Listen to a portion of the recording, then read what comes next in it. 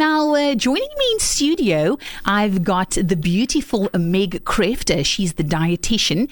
And according to the South African Health Awareness Calendar, National Salt Awareness Week is from the 13th right up until the 19th of March, which aims to raise awareness of the damaging effect of too much salt in our diets. Now, joining me in studio is Meg Kreft. Good morning, Meg. How are you? I'm good. How are you today? Good. Thank you. It's sunny out there, loving the clear skies. Yes. Thank you so much, Meg, for joining us here today. We appreciate you so much and your time. And so today we talk about the salt. And I mean, as you know, we love salt. You know, most of us, majority of us love that salt. So let's start off by why should we be worried about our salt intake? Let's start there. Yes, so a lot of us do love our salt, which is why this is so important to chat about today. So we do talk about salt in terms of sodium because that's what we see on our nutrition labels. Yes. And the reason why we should be worried about our salt intake is because a high salt intake can contribute to high blood pressure, which then puts us at an increased risk of heart disease and stroke.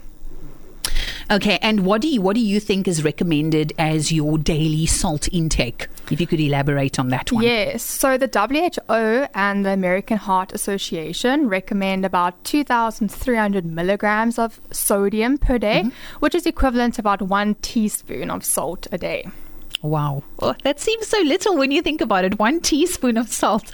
Wow. Okay. So for most of us, not measuring out our food and especially the salt content of it, how do we make sure we fall within this recommendation? Yes. So the first thing is actually to just be aware of which foods are typically high in salt. So this will be your processed foods like your pizzas, your pies, your ready-made pastas, that sort of thing, as well as our baked goods, our snacks, like biscuits or crisps, our polony, like our cold meats, our cheeses, our soups, and then also our mixed spices as well. Oh, wow. I didn't even know that there has so much salt in those spices. And especially with like an aromat, for example, you know, nice flavor, but a variety of spices. Now, do you have any guidance on how to identify high or low salt products in the shops? Yeah, so that's a great one. So once we know how to actually identify that, we can then make a more conscious effort to pick products that are then lower in salt.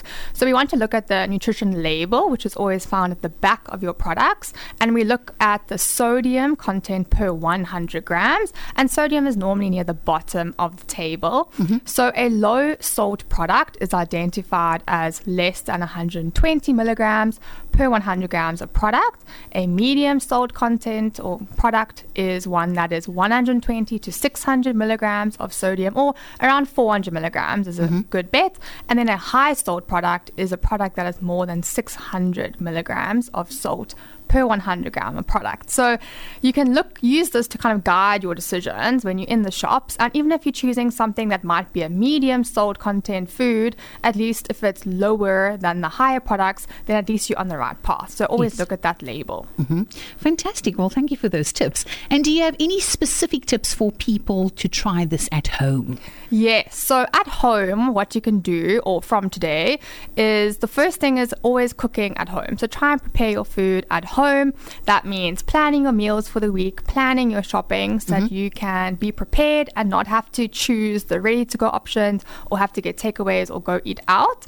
And then the second thing is stop using the mixed spices. So these are like your potato spice, your vegetable spice, your dried chopped spice. So rather try and make your own blend. So use dried herbs, use fresh herbs, use aromatics.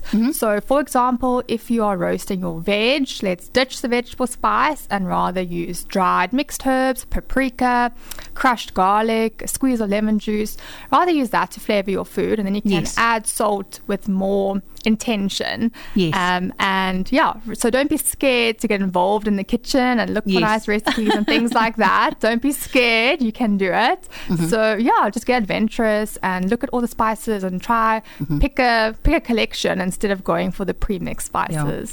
And I think very important what you've highlighted there, it's also just being able to use it in moderation, so you can still enjoy a tasty meal, but then of course moderation with the salt. Yes, 100%. You are spot on. Yes. Okay, now tell us, Meg, if anybody would like to get hold of you, do you have a website they could reach you on, an email address, contact number? Yeah, so we are actually a group of dietitians. So you can find us on www.somersetdt.co.za. We are based in Somerset West, but also do online consults as well.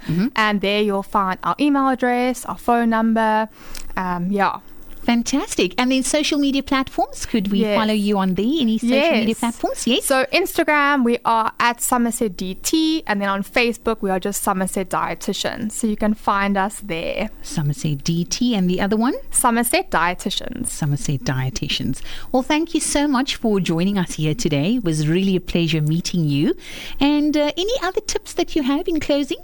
No, just be mindful, I think, and use the information to read your labels and choose with intention.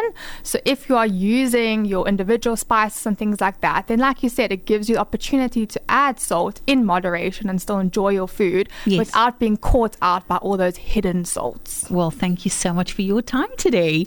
Thank you so much, Meg. Thank you for having me. I so appreciate it, and have a good day further. You too. Bye now.